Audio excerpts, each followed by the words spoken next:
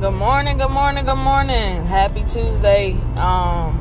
This is the day that the Lord has made, and I'm so happy to be up this morning. I'm happy to be functioning, happy to have all my five senses intact. I hope all of you have a great day.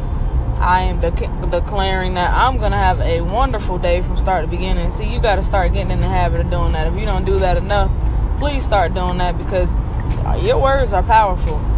And the more you speak those things out loud, the more they begin to manifest. And I don't mean to sound all preachy or nothing like that, but that's very true. And whether you believe or not, that's true.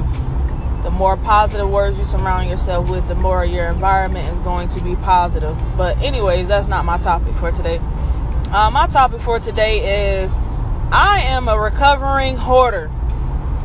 So I was listening to Pastor Mike from Transformation Church this morning on my way to work, and he was talking about hoarding, and I automatically thought about my life and thought about how I would hoard some of the things that I was given. And when I say I was a hoarder, I don't mean I was a hoarder of material things or tangible things. I mean I was a hoarder of the talents that God gave me. I was holding those things in. I was afraid to move forth in those things. I was afraid and still am working on being in the spotlight, because it makes me nervous. Although I'm a teacher, which is ironic, it scares me to be in front of a group of people and them looking at me, and the pressure of having everybody depend on me constantly. And what if I fail them? What if I'm failing my students? I always have those thoughts, I am the leader of these students, and what if I fail them? What if I am failing them? But we got to get out of our heads, and I got to stay out of my head and stop saying what if, and continue to move in the now, and continue to look at the now. And even though I might not be able to see what I want to see, does not mean things are not taking place within these children and, the people around me. But like I was saying, I am a recovering hoarder. I was afraid to step into my talents, afraid to step out into what God had for me, because I was always, I guess, kind of putting limits on God, like a lot of us do.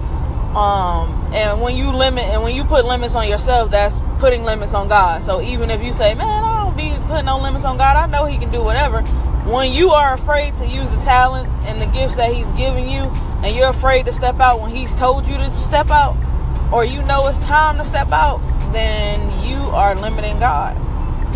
And all of us have been guilty of this. And for me, it was oh no, who am I to go and do these things? Who's going to listen to me on this podcast? Who's going to listen to me through my Girl Squad mentoring group? Who's going to listen to me through Her Story Matters? Who's going to listen to me through anything that I do? Who's going to pay attention to me? And the what ifs are what got me caught up and stifled me growing, and stifled me and stopped me from growing, and got me stuck and looking around God, well, what am I supposed to do? What is my purpose? And all along he was you already know your purpose. It's right inside of you. I don't have to say anything. You already know it's there. You got to stop letting fear control you. And I definitely had to get to a point where I started and began to put more of my trust into God, and stop trying to hold on to those things. Because what I also found out is, if you don't use your talents, if you don't use your gifts, if you don't use the ideas that God's giving you, he will surely give them to somebody else. And I've seen it done for myself, and things that I started and didn't stay with, I saw other people start, and I'm oh man, that was supposed to be me.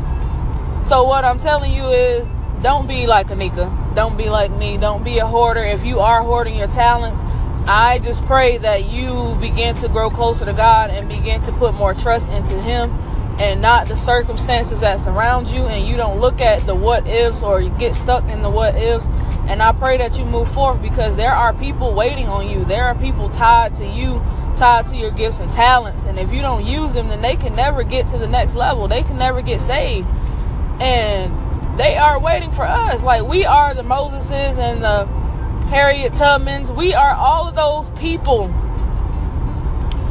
We are supposed to go back and help free somebody else from a level we once were stuck at, or us using our own talents frees us. So we got to keep moving forward. You guys have a wonderful Tuesday. Don't get stuck in the what ifs. Peace out.